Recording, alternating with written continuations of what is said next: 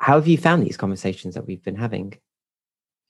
I found them definitely fun because it's fun to say, it's fun to be creative.